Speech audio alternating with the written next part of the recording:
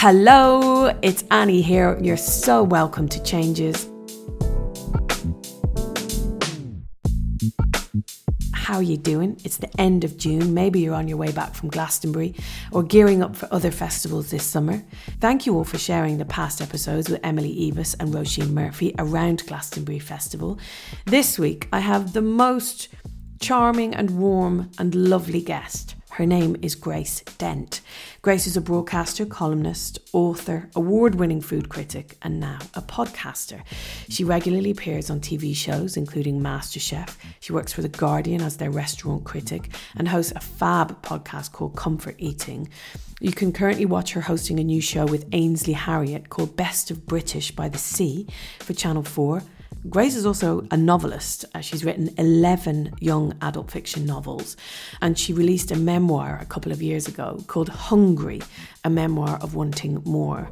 And it's this, her backstory, that has brought her to Changes, because despite living a glittering media life in London, dining in some of the best restaurants in the world, and critiquing the food of Michelin star chefs, Grace is from humble working class beginnings, growing up in an area called Curragh in Carlisle in the north of England.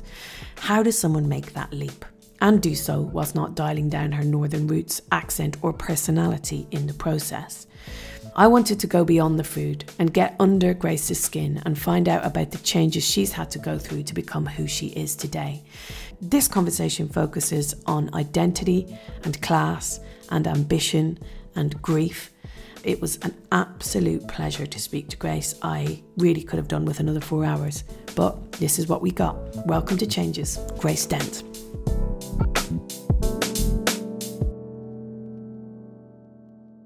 It's really lovely to be here, and yet at the same time, 10 minutes before I sat down to do this, I thought, why on earth did I choose those subjects, right? Because they're so intimate and confessional.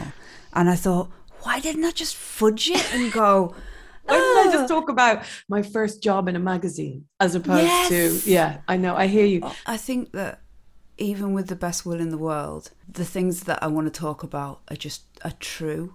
And if they're true, right, then if they're out there, it doesn't matter.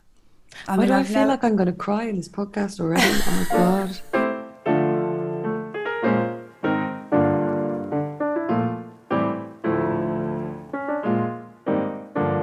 So listen, this is Changes. What you were referring to is the 3 questions that we send everyone in advance of this podcast, which is kind of some defining changes in your life. One at the start of your life, one as an adult, and one that you would maybe potentially still like to make. And we normally start at the start, really. But before I do, first of all, just like, how is life? How are you? Life, right. I think that a bystander would say that my life is amazing, because it kind of is. You know, I've got an amazing career, and I've got a fantastic partner, and I live in a house in London and spend a lot of time in the lakes. Internally, I am never quite satisfied. You know that Madonna song American Life, where suddenly she gives an entire list of the things that she has? What does she say? I've got a lawyer and a nanny and a gardener and a chef and 2 chauffeurs and a blah blah. Do you think I'm satisfied? Why that was so good was because I think that is the deep heart of not just women but almost everybody that's kind of pushing and striving. You know, so am I good? Yeah, I'm all right. But I'm always kind of looking onto the horizon. And are you a catastrophist? When you look at the horizon, is it a glass half empty or a glass half full situ? Oh, God. My family are catastrophizers. Like, you know, well, they were. What's left of my family? They're like, my family were always kind of, you can't go on the French exchange at school because you'll get there and then you'll probably get murdered by a serial killer, you know, that kind of thing. Big imaginations. But really, and a really kind of catastrophizing would keep you in your place, you know. I am not, no, but like I do like to plan. I like a plan. I like a things to do list to bat away the catastrophes. Yeah. Not that, you know, I get up at 5 o'clock every morning and start making lists. I know. Yeah, I do. I love that. I mean, I'm the same as you. I thrive off a list. It's there it is. Look at it. I write mine on those too. You know, a kind of life insurance envelope or something. You know, that type of vibe. Yeah, that's exactly it. That's At the moment, I need to email Shannon, my personal trainer, and I need to get rid of a chandelier which is in a box. I need to find somewhere to put it. Yeah, these are all. Love it. Love the chandelier. Love. I know. The moment that came out my mouth, I thought, that is not a relatable thing.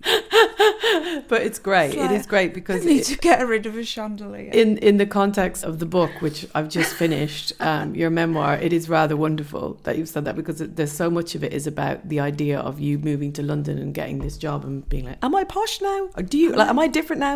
This kind of identity shift. Yes. Grace, I just loved your book like so much, and I just loved how you wrote, and it's so unpretentious and so moving, and it just grabs you, and there's bits of it that just ruined me, you know, and I'll never forget it. I was kind of photographing pages and sending it to various people that I know, one of whom is writing a memoir, probably not helpful for him, just being like, look at this. But first of all, like, how was it writing this book? Hungry, what it's called, and it's out now for listeners. I think that people would like to hear that writing a memoir about my childhood, kind of focusing on my relationship with my dad, and at the same time talking through the process of losing my dad to dementia, which was absolutely horrific. And I think people would like to think that was cathartic, right? Yeah. I don't know if it was, really. I'm really glad that I got it on paper.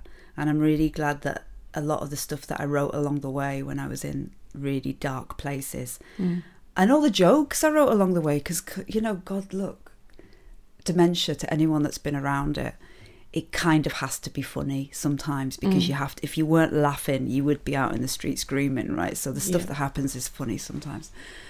I'm glad it's all in a book, and I'm glad that my life story is in a book, and that people can kind of be inspired by it or moved by the whole dementia thing. But God, I do feel, there's a part in my book where I say that my heart still kind of is broken about my father, and it's kind of grows the slenderest of scabs. Yes. And then every so often I either just pick the scab off myself or the scab comes off. And all it takes is one memory for the scab to go. Yeah. Oh God, absolutely. You know that Sting lyric, you don't get to quote Sting very often, but when he says message in a bottle, and he throws the message in a bottle, and he says, I woke up one morning and look what I saw, like 1,000 million bottles washed upon the shore. And that's what Hungry was like, because the moment it went, like the hardback went onto the shelves, like my Instagram DM was just loads of people just our age just going, thank you for writing this, oh my God, thank you. So what, you know, Hungry the book isn't just about dementia, it's about career and family and life and love and destiny and whatever, working classness. But that strand of the story, I do feel like I achieved something, you know? Yeah, in terms of helping people. I don't know what I achieved. I just basically put a flag in the sand and went, this shit is happening, you know? Yeah, it's happening. And the way that you talk about it, again, it there's no sugarcoating it. The way that you talk about it is the same as the affliction itself. It's kind of deeply feeling like overwhelmed and sad and angry, but it's also this moments of just total humour. Yes. And God, joy and clarity. Oh, there has to be in everything. In everything. You know, when people say there's nothing funny about death, there's nothing funny about cancer, there's nothing for kind of, but when you're in it, when you're just in it, there's always in the house, something. You have to. Yeah. You have to. Anybody that's listening to this now that's dealing with chemo or what the big things that kick you up the arse in life, you and your family laugh. You just have these stupid in-jokes, gallows humour. And it's very British as well. We like to laugh. So you grew up in the most northern part of northwest England. That's how you describe it in the book, in Curragh, in Carlisle. What And how does Carlisle still kind of run through you? Like, how does it still exist within you as a place? Carlisle, and coming from a background like that, will never ever leave me. It's never. It's in me. It's no matter how many chandeliers you've got to get rid of. It doesn't. How many spare chandeliers I have? No, it's never going to leave me. It's still in my accent. It doesn't matter how much Radio 4 tried to knock that out of me. It's still in there. I grew up I have to always try to be sensitive when I talk about Carlisle and Curragh, because it's where people live. It's where lots and lots and lots of real human beings live, right? And still live. And so I never like to tell a story where it's like, oh, thank God I got out of Curragh. However, Curragh is one of the most deprived places in Britain. I think it's still to this day, is in the bottom 4% of the country. And Curragh, even by Cumbrian standards, is very, very rough. So we're talking about schools that don't have a lot of success in getting their kids into higher education, and all the things that go with it. All the different things. I didn't realise how working class I was until I actually got to London. I thought, because my mother, like, we were working class. We lived in a terraced street, the centre house in a terraced street. There was loads of kids everywhere, all us playing out in the street, like kind of on bikes and throwing tennis balls at windows and getting into trouble and running around the parked cars, that kind of thing.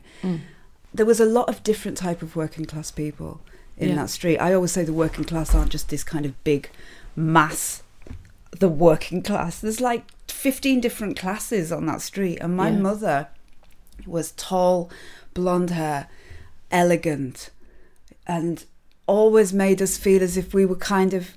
I never realised we were poor, really. I didn't think we were poor. We bloody were. But, like, I didn't know anything different. There was no... going back when there was no internet and stuff to look at, I didn't really get to compare myself to...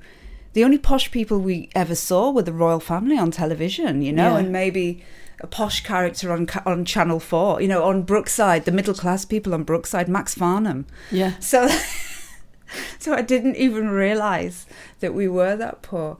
All of that is in me. It's in my attitude to food. It's in my attitude to money. And by money, like, I unashamedly love money. I don't think money brings you happiness. I think it certainly makes things easier, When middle class people try to tell me, money doesn't bring you happiness, I'm a bit like, look, sorry. Can I just stop you there, right? Being able to get a train whenever you like because you've got money in your bank account does make you happy, The things that money brings you on a surface level does. So there's things like that within me that will always be a bit Curragh and Carlisle, And also, God, to look at me. I don't look like a lot of people on telly because there's I've got kind of silver fillings and a slightly wonky front tooth from like NHS dentistry. And I bloody love a spray tan, I love a spray. I mean, my spray tan is at this house constantly, right? I am like, I love a spray tan. I love a high heel. I love sparkly diamonds. I like that kind of northern working class exotic look where it's kind of all the plates spinning at once and a push-up bra, I can't do boho. Oh my God, there's an amazing line in the book about boho. I accepted that my type of working class people are really not suited to being bohemian, as bohemian really means chaotic, self-destructive, whimsical and a bit whiffy. Most North London bohemians would be a lot happier if they stopped wife swapping and got a nice to-do list on the go. Then their homes might be full of neat rows of fabric-conditioned socks rather than self-involved sobbing, cat piss and orchids. Drop the book! Bang! Right? That comes from Curragh. That comes from I'm not saying we were angels, but working class Curragh people with literally nothing love fabric conditioner. They love neat rows of fabric conditioned socks on radiators. You know, this whole kind of keeping everything together. You know, as a woman, you're like, you're a terrier, you know, you're up and you're doing stuff and you're in everything and you're in control. You're like titanium. And then, you know, I started kind of meeting these like bohemian people who'd had everything handed to them on a plate, and they're just like standing in like a kind of whiffy smock waiting for their mother to give them some more money.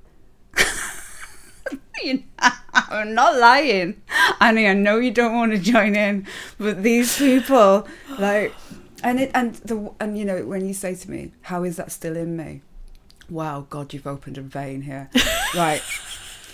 So I always start these things going, "Don't say it, Grace. Don't say it." And say I'm it. Like, pull up a chair. Right, I've got more things to say. Okay, the gap between me and people that came from very, very nice backgrounds, it never goes. Now, it might seem like it does when you see me, and you know, I earn very good money, I own property, all these things. You know, I look the part. I'm on telly, but for anybody like me who's made money, the gap will never really go because, for example, there's no property coming to me, right? Yeah. There was no inheritance coming to me. There was never that cushion, right? Whereas people who were around me in their 40s who had that, you know, first of all, they probably had a really big wedding that their parents paid for, and then they were helped onto the housing ladder, and then they had more houses coming to them. So what I'm saying is these gaps never go. If you come from my background, you'll keep on feeling it, you know, and as you age, you're then at the mercy of the government to look after you. Whereas everybody around me in their 40s and their 50s and their 60s is probably sitting on all the generational wealth that's trickled down, right? Yeah. Gosh, this is all very serious. I've been through a stage recently where my parents have been dying, which is a very normal stage in life. But because I am from a very working class background with no money, no property, no nothing to sell, we did it through the NHS, you know, and that is a very different thing to people that have always had a spare million sitting somewhere, because when the shit hits the fan for those people, they chuck money at the problem. Right. At least, God forbid, at least I did have some money, you know, because I could throw it a bit. But I do notice this. There's still a little bit of me that's just a little girl in Curragh, because, you know, I'm kind of, you know, I'm late 40s now, and my friends are all kind of casually telling me that they've just inherited a massive house on the Isle of Wight, and I'm like, shit. How are you still ahead of me? How? Your dad's died and left you 4 million. How? So it keeps me very focused, but there's always a bit of me that kind of is still the little girl from Curragh, and I kind of love it though. You know, it keeps me focused, and it keeps me very grounded that I am that person. It keeps me very grateful as well. Yeah.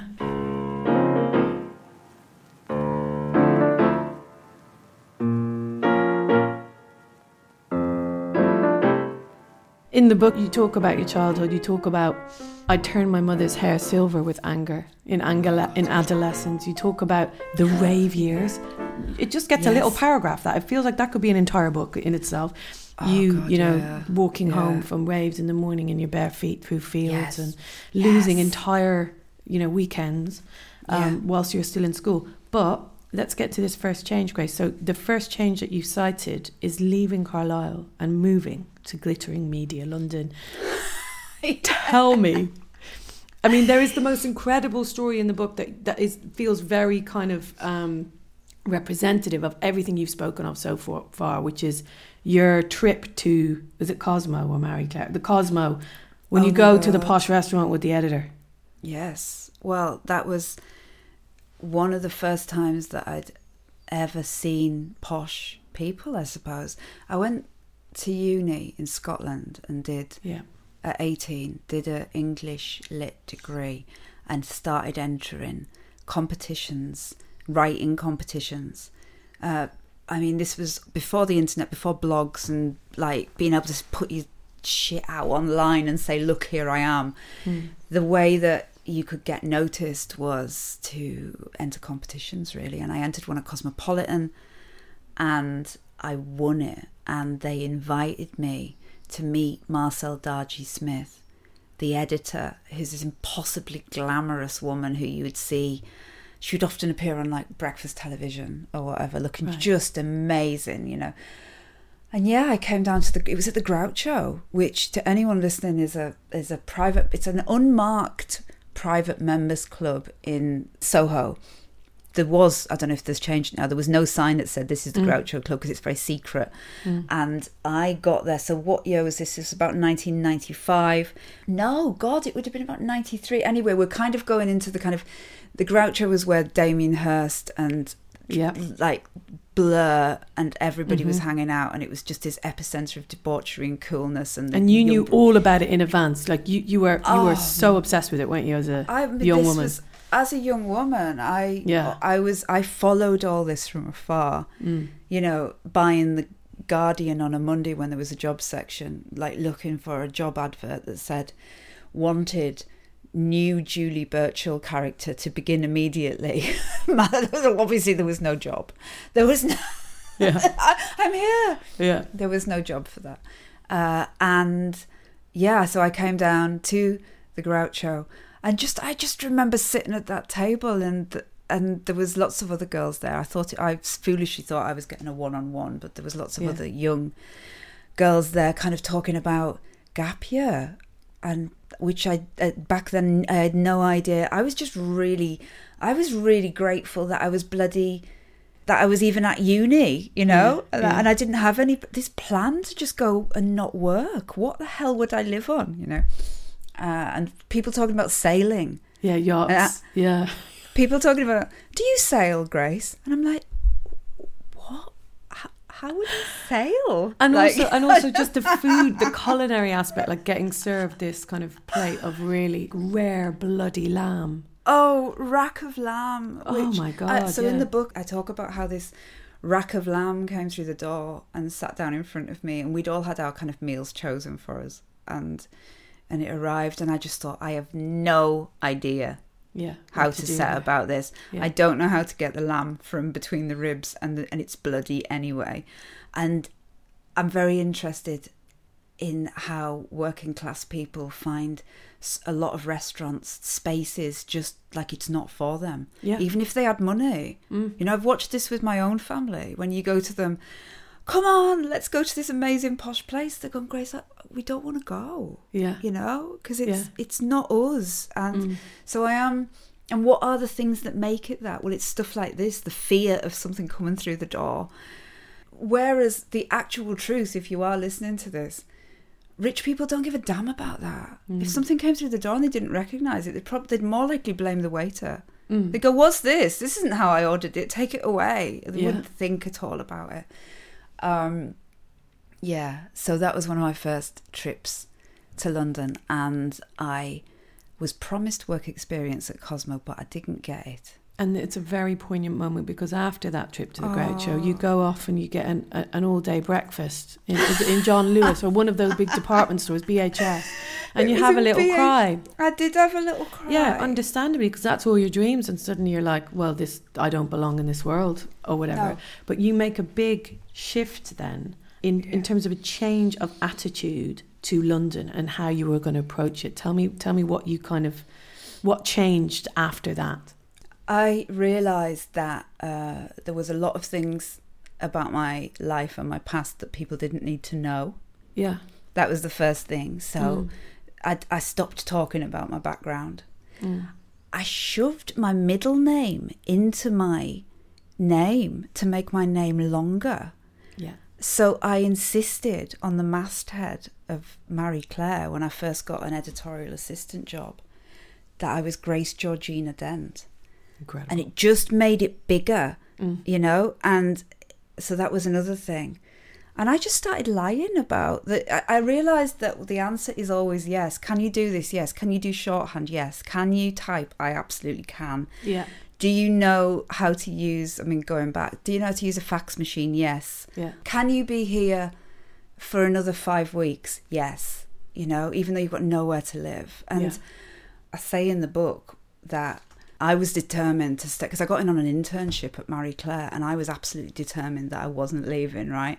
I got there, and the minute I got through that door, and there was, all the models were arriving, and I was booking castings, and it's just dog's body, going and getting people's, dry cleaning without a ticket, and all these things. But it was the epicenter of, again, Britpop, 90s cool Britannia.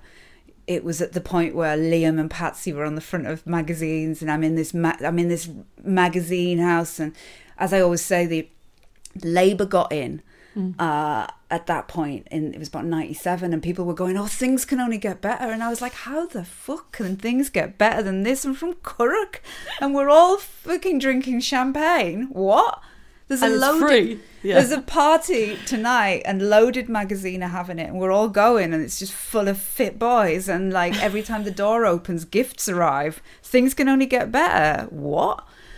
And I was like, "I'm not bloody leaving. No way." And they kept, at one point, they kept saying that they had to keep the internship free for about 4 or 5 weeks because Chris Patton's daughter was arriving. Back from and I gap remember year that. Or something. And I was just like, okay, so this is how it works, does it? And these CVs kept arriving of like these women called Fenella Ponsington Smythe, and it would say, "My mummy asked you to get me in touch with you because do you remember you were at uni together and it would be so fabulous." And I was like, right, I'm going to be completely honest. I started putting them in the shredder. She put them in the shredder. It's like... I remember feeling like alive as I just went brrr, brrr. I was like, "You have to write again, bitch." So yeah, sometimes you got... But that's what I mean. You had all that in you, right? Yes. You had it all in you, but it took going to London and kind of seeing yourself. So basically, like you said, you didn't know that you were working class till you went to London, and then seeing yourself in the context of London, you're like, okay, I'm not like them, so I'm going to have to like them. Put up a different type of fight here. And that is what makes people like me so frightening, because we're not going. You call it knotweed. You said I was in like knotweed. I'm like knotweed. I'm like knotweed. I got in, and it's the same with a lot of us. We're not going anywhere. No. You can make me a trending topic on Twitter as many times as you like. Like, it'll be sad. I won't like it. But what do you think I'm going to do? Just stop, right? What do you think? Do you think I'm going back to Curragh? No. So, and that's what makes people like me so terrifying, because, I'm still here like 27 years later, because I saw that life. I saw over the fence, and I started to observe so many things happened at Marie Claire that I thought, silly things like, when I got there, I realised that a lot of the girls that worked in fashion were having their birthday parties in a private room at the Groucho. And I thought, how are they doing that? Because I would be totting it up in my head and going, but that costs about however many thousands to, and my birthday party was, at a roped off section in a Rat and Parrot in Acton, Yeah.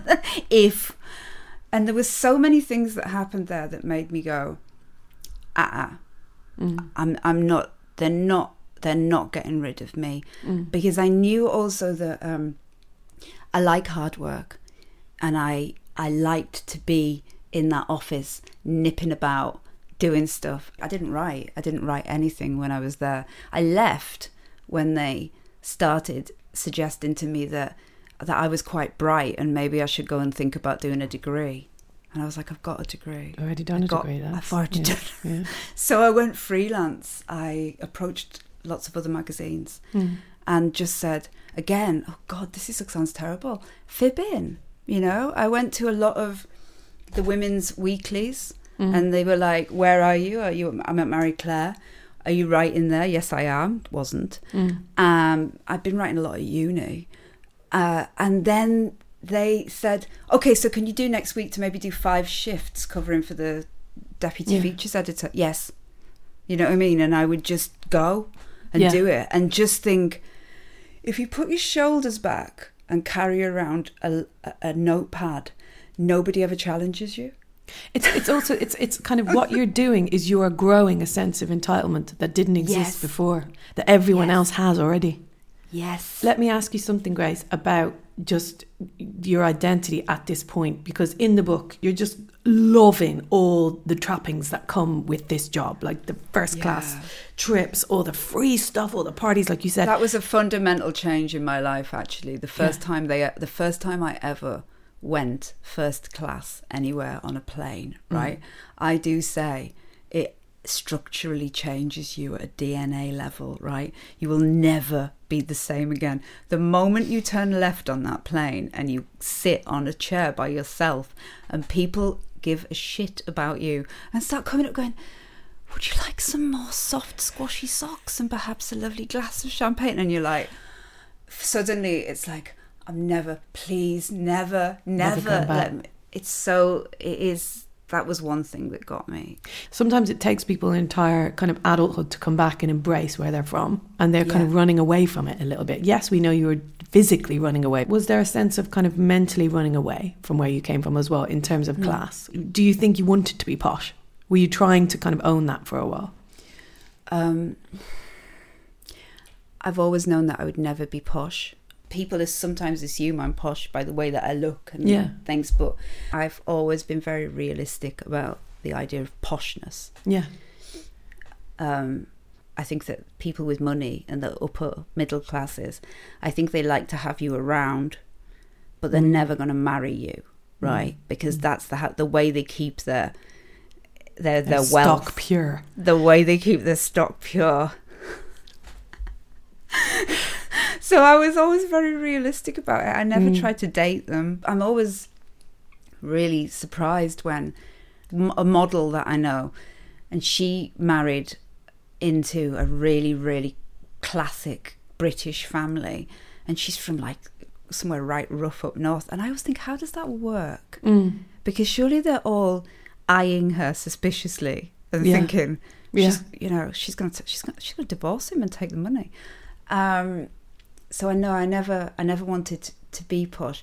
I do think that I definitely went through a stage with my family where I think, like everybody does when they leave, of then being kind of resentful and sniffy about where I came from. You know, it's just a small town, don't need to go back, you know, not seeing your parents for 6 months on end because you're just far too busy to go and see them. And the other thing, more importantly, is when I started to make money and have access to all these lovely things, assuming that my family would want it too. Now that's the big mistake you make as a working class person. That's a world of heartache. It's a world of heartache because the thing that people don't often accept about a lot of the working classes is they don't bloody want to be at shutters the amount on the of beach. years I've said to my parents, just travel another airline. That's not Ryanair. Well, Ryanair's great. It's never late. It's that all the way. They're happy in their space. I think that a lot of working class people, they don't want to jump a class. They don't want to be middle class.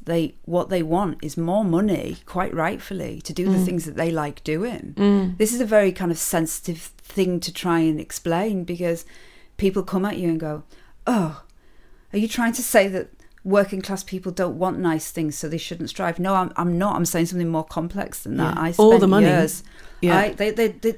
My family love a chunk of money, but they're not going to say, oh, I'm so glad we got that £1,000. Let's go for a weekend at Babington House. It's so much about belonging, I feel, and being comfortable belonging somewhere.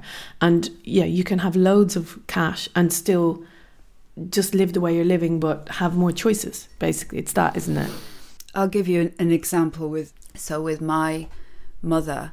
Yeah. As I made more money and had these lovely windfalls that come in when you're working in media and you're working freelance, you get these checks, and I'd go, Mum, where do you want to go? Let's go anywhere. Where do you want to go? We can go. You'd start, would you want to go to the Caribbean? Absolutely not. Do you want to go? Why don't we get a villa in like Gran Canaria? It's quite far and it'll be too hot. And she would wheedle you down and down and down until you were at Blackpool. Every time, right? And this is a running joke in our family now. Now, God, she's gone. We just all sit there going, Blackpool this year, guys? Because my mother loved Blackpool. She would get us all to go. That was her happiness, right? If she could round us all up from round the country and we would meet her and be in Blackpool, that was her joy, right? And she did that all of her life. She didn't bloody want to go to Miami, She didn't want to go and stay in Miami, Soho House, Miami. I once took her to a Malmaison. Right. And she was really freaked out by it. I remember we went to get coffee or something. She was just looking at it going, why is this coffee so expensive? And also, why is everyone being so nice to us? Because we was like proper service, Yeah. My mother's favourite type of day out was to go to B&M or Home Bargains. She loved it. She loved that. So Toby Carvery, these things made my family really happy. I'm talking about the 90s as well, these, and into the noughties when I was kind of coming back like Billy Big Bollocks going, let's all go to this Michelin star restaurant in Cumbria that, most people would only go once in their life. I can go there this Sunday. Let's get a table. And they'd be like, why are we spending money on that? They don't care. So did I ever want to be posh? I knew I would never be able to, and my family didn't bloody resolutely want it. So, I didn't. But, I kind of love talking about this because when I think about these things, that was my family happy. Yeah. Because my mum and dad aren't here. And I look back now and I think, God, oh my God, I would give anything to just get off the train in Carlisle and go up to their little flat they were in when they were retired and get in my mother's car, which would just be full of stuff for the tip, and go to Toby Carvery at 4:00 in the afternoon and sit and have a glass of, I'm trying to think what like really really warm Merlot out of a sticky bottle. Oh God, you miss these things.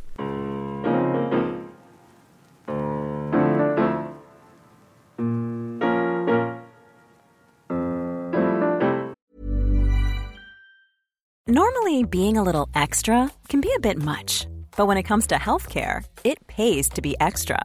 And United Healthcare makes it easy with Health Protector Guard fixed indemnity insurance plans. Underwritten by Golden Rule Insurance Company, they supplement your primary plan, helping you manage out-of-pocket costs without the usual requirements and restrictions like deductibles and enrollment periods. So when it comes to covering your medical bills, you can feel good about being a little extra. Visit UH1.com to find the Health Protector Guard plan for you.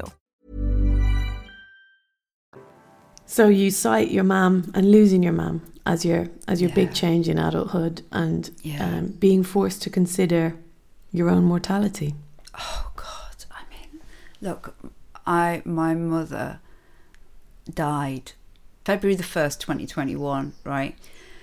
And she eventually died, right? She'd been got a laugh. I'm sorry, I've got a laugh. Yeah. She'd been scheduled to die for a long time, but she was far too busy. Right. She had far too many things to buy on the shopping channels. Right. My mother, she absolutely loved what, QVC, that kind of stuff. Oh God, QVC. Yeah. Loved QVC. I will, when my mother was lying on her deathbed and she would, if she could hear this, she would laugh her head off, right? In January, when she was literally breathing her last, I'd be sitting on the side of the bed talking to her about stuff, and then the door would ring and it would be stuff that she'd ordered off QVC. Mum, where are you? What is this? She'd be like, it's just a lovely pair of shoes I saw last night. So it gives her joy. I just let her. Oh my God, I let her. Yeah. I just let her get on with it. My mother was a force of nature. Yeah, she was amazing. Just a kind of really tall Amazonian Cumbrian woman.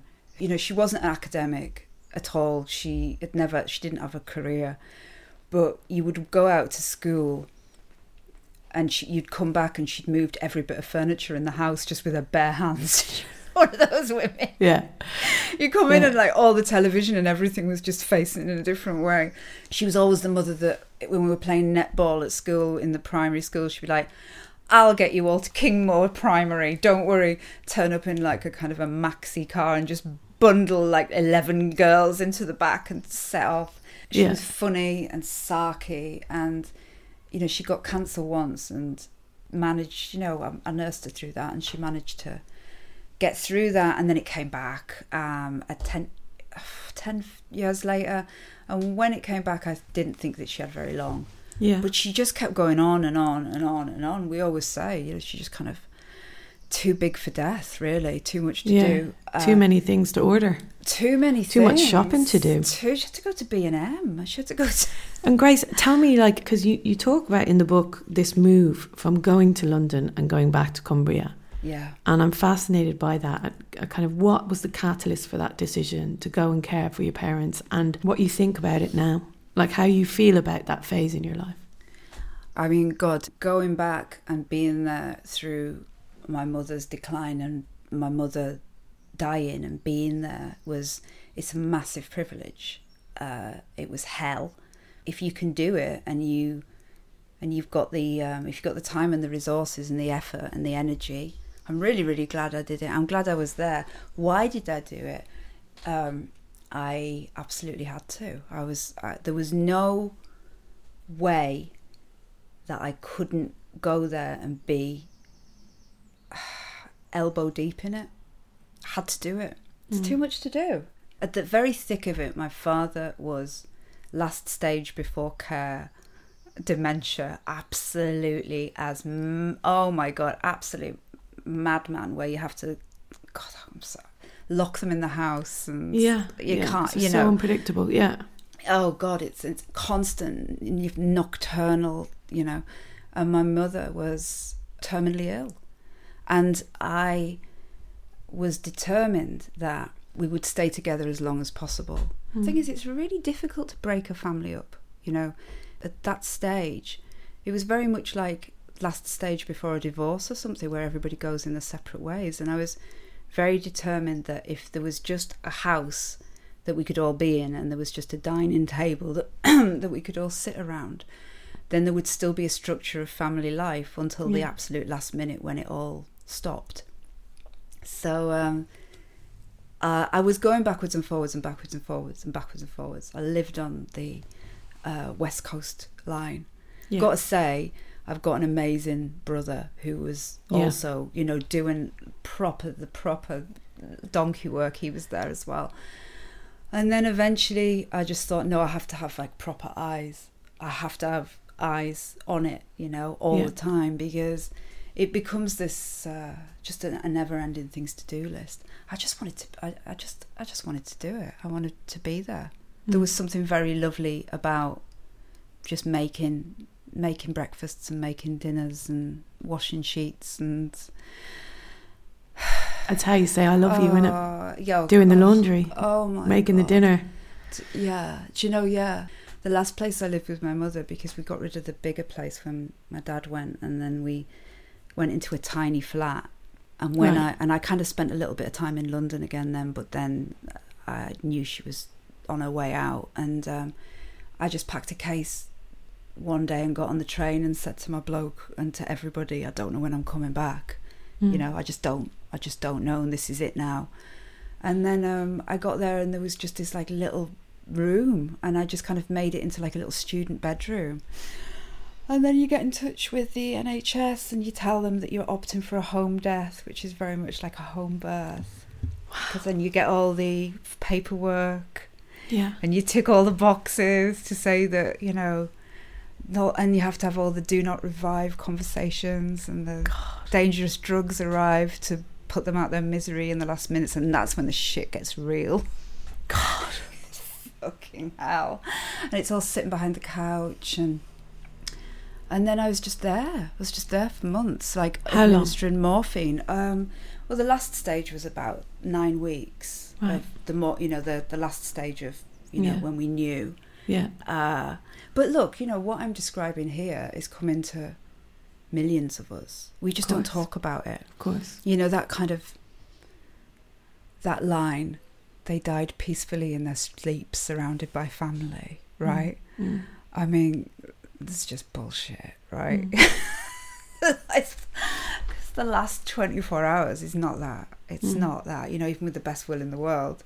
I always say this, I always think, if my mother could have walked in to the flat in the last 24 hours and saw what was going on, she would have wet herself laughing, because it was just pure, just like horror, you know? Right. People running around and people arriving and like, oh God, and you know, and her making a noise, and it was just, oh God, it was just horrific. But God, I'm really glad I was there. How does it change how you feel about living life the rest of yours? It's really difficult sometimes to understand what the hell I'm doing it all for now, because your mother, doesn't matter what relationship you have with your mother, if you're still on speaking terms, no one's more interested in your life than your mother. Nobody. Like, believe me, those calls that you're screening from your mother, you realise that your mother wants to hear your stories, you know. She wants to she wants to hear the shit that's happening at work. She wants to know about your partner. She wants to know what you had for dinner. And then everything that happens to you, your mother's, every promotion, every contract, every pregnancy, every whatever it is, your mum's like, and once that person's gone, I do feel a bit like, I just want to ring her all the time to go, you'll never guess. And then she's not there, you know. My mother loved the gossip. She loved the fact that I was like in MasterChef and in all these shows, and the people that she read about in the paper, I knew the backstory. So like, it's really hard. It's really made me feel like everyone's shifted up a gear now, and I'm the matriarch. Wow. Like I'm in charge now. Like, I run Christmas. Well, you took charge. You took charge in that whole scenario, didn't you? You kind of went, right, this is what's going to happen. And you did it, and you took charge. So people probably are happy when someone takes charge in that way, happy to be led. You know, it's funny. You constantly compare things that happened when your mother was this age, and you keep going, oh God, that's me now. It's kind of been like rocket fuel as well to me with regards to working, because I do realise now that time is finite. It is finite. Are you working more or less, Grace, now? More. Yeah. More. Throwing yourself in.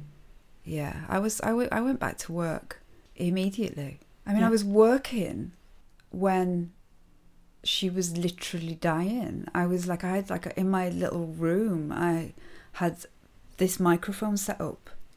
I did some Radio 4 shows and things like that. I did some voiceovers. Yeah. Because I just kind of had to keep it going. I was determined that and I didn't tell anybody what was happening. And then when she died on February the 1st, and I'd had this project on the back burner, which was the Comfort Eating podcast. And I just remember after about 9 days, in the gap waiting for the funeral, I just said, let's do it. Let's just start. You know, I'm sure, Annie, I bet you would do the same. Yeah. Like, like, let's do it. Yeah. Just put it in, and we'll start taking meetings. And the fear of the fact that, you know, Stephen Fry was booked to come to my house kind of stopped me thinking about it, you know. I don't think when you lose your parents, I don't think that the grief ever stops. I think it maybe changes shape, but it's just part of you. It's just there, you know. I don't feel like I've never really had a proper cry, and never really. But God, you know, as I always say to my family, I'm the captain now. You're steering the ship. Oh, Grace.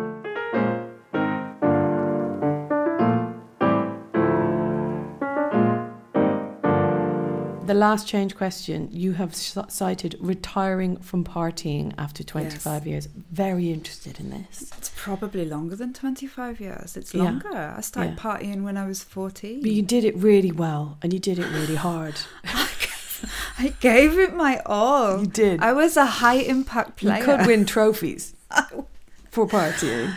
Look, you are one of the only people that's ever mentioned that bit in the book, which I skirt over in about 2 pages, about raving. Well, I saw a lot of similarities between me and you in the book, and that was one of them. One of them. I drank and partied in a very Cumbrian working class way from the age of 14.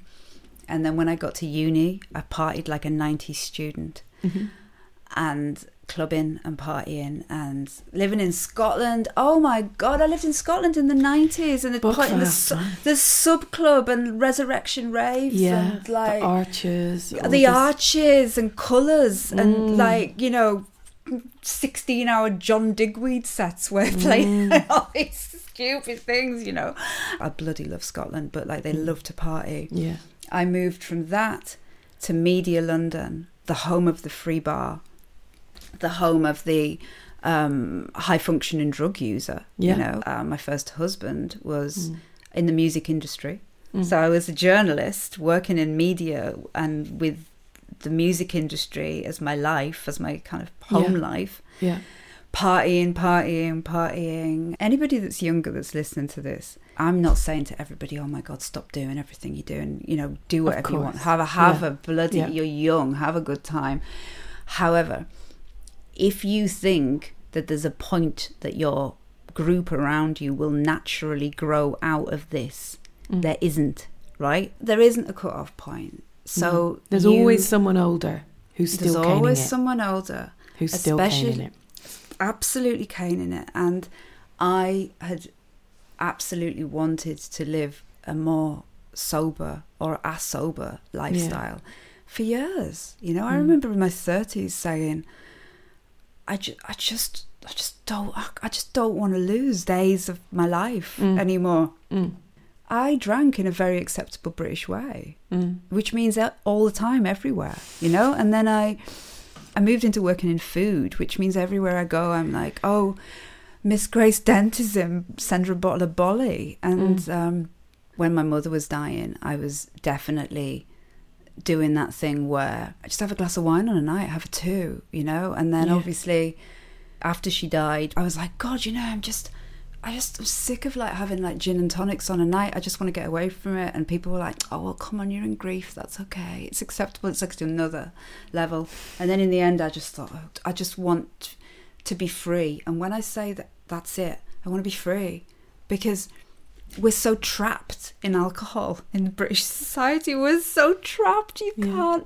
It is like more acceptable to say to your friends that you had a massive weekend and you were like, you were out on a 48-hour bender after a wedding, than to go, I'm not drinking on Tuesday night, so I'll come down and see you, but I'll have a coffee. People would rather. They can't handle it. They take personal affront at it. It's like a personal offence, isn't it? It's like, well, why? Why aren't you drinking? What? I just don't, you know, I want my time back. I need to live. I see giving up booze as, and it sounds cheesy, you've got to think what you're gaining and not what you're losing. Yeah. We started talking about the Grouch show, right? And how all I wanted to do was be there. Nothing good has ever happened in any private members club in London after 9:15, right? Get your ass home. That's it. That's the word. That's very, very true. Wouldn't swap a single second of it, but babe, I'm too old. Like, mic drop, I'm out. I hear you. Do I sound like a boring twat? No, you sound amazing. I wish you a lifetime of clarity and living every day to its full potential. And I just thank you so much, Grace. I feel like we need a part 2, part 3, part 4. But I really, really, really am so grateful to you. Thank you. Babe, thanks for having me. Thank you so much to Grace. Do share this around to anyone who you think could be inspired or just relate to Grace's life and work and get some kind of joy out of her story. And do please go and get Grace Dent's memoir, Hungry, A Memoir of Wanting More. Honestly, it's such a beautifully written, kind of gut-wrenching book. And I think you'd really enjoy it. We'll put a link to it in the show notes. Okay, next week I will be welcoming to Changes a woman who goes by the name Lady Unchained. She is a poet, performer, broadcaster and mentor, but also a black woman who spent 11 months in prison and 5 months tagged after being sentenced to 2.5 years for GBH with intent for being involved in a fight at a nightclub.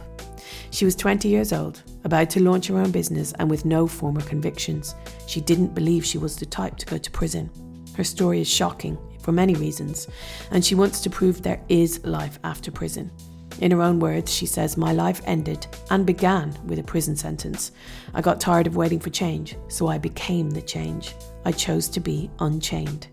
So that's Lady Unchained on Changes next week. A completely riveting conversation that will have you on the edge of your seats. Thank you so much for listening. As always, let us know what you thought. Hit me up on Instagram, Annie McManus.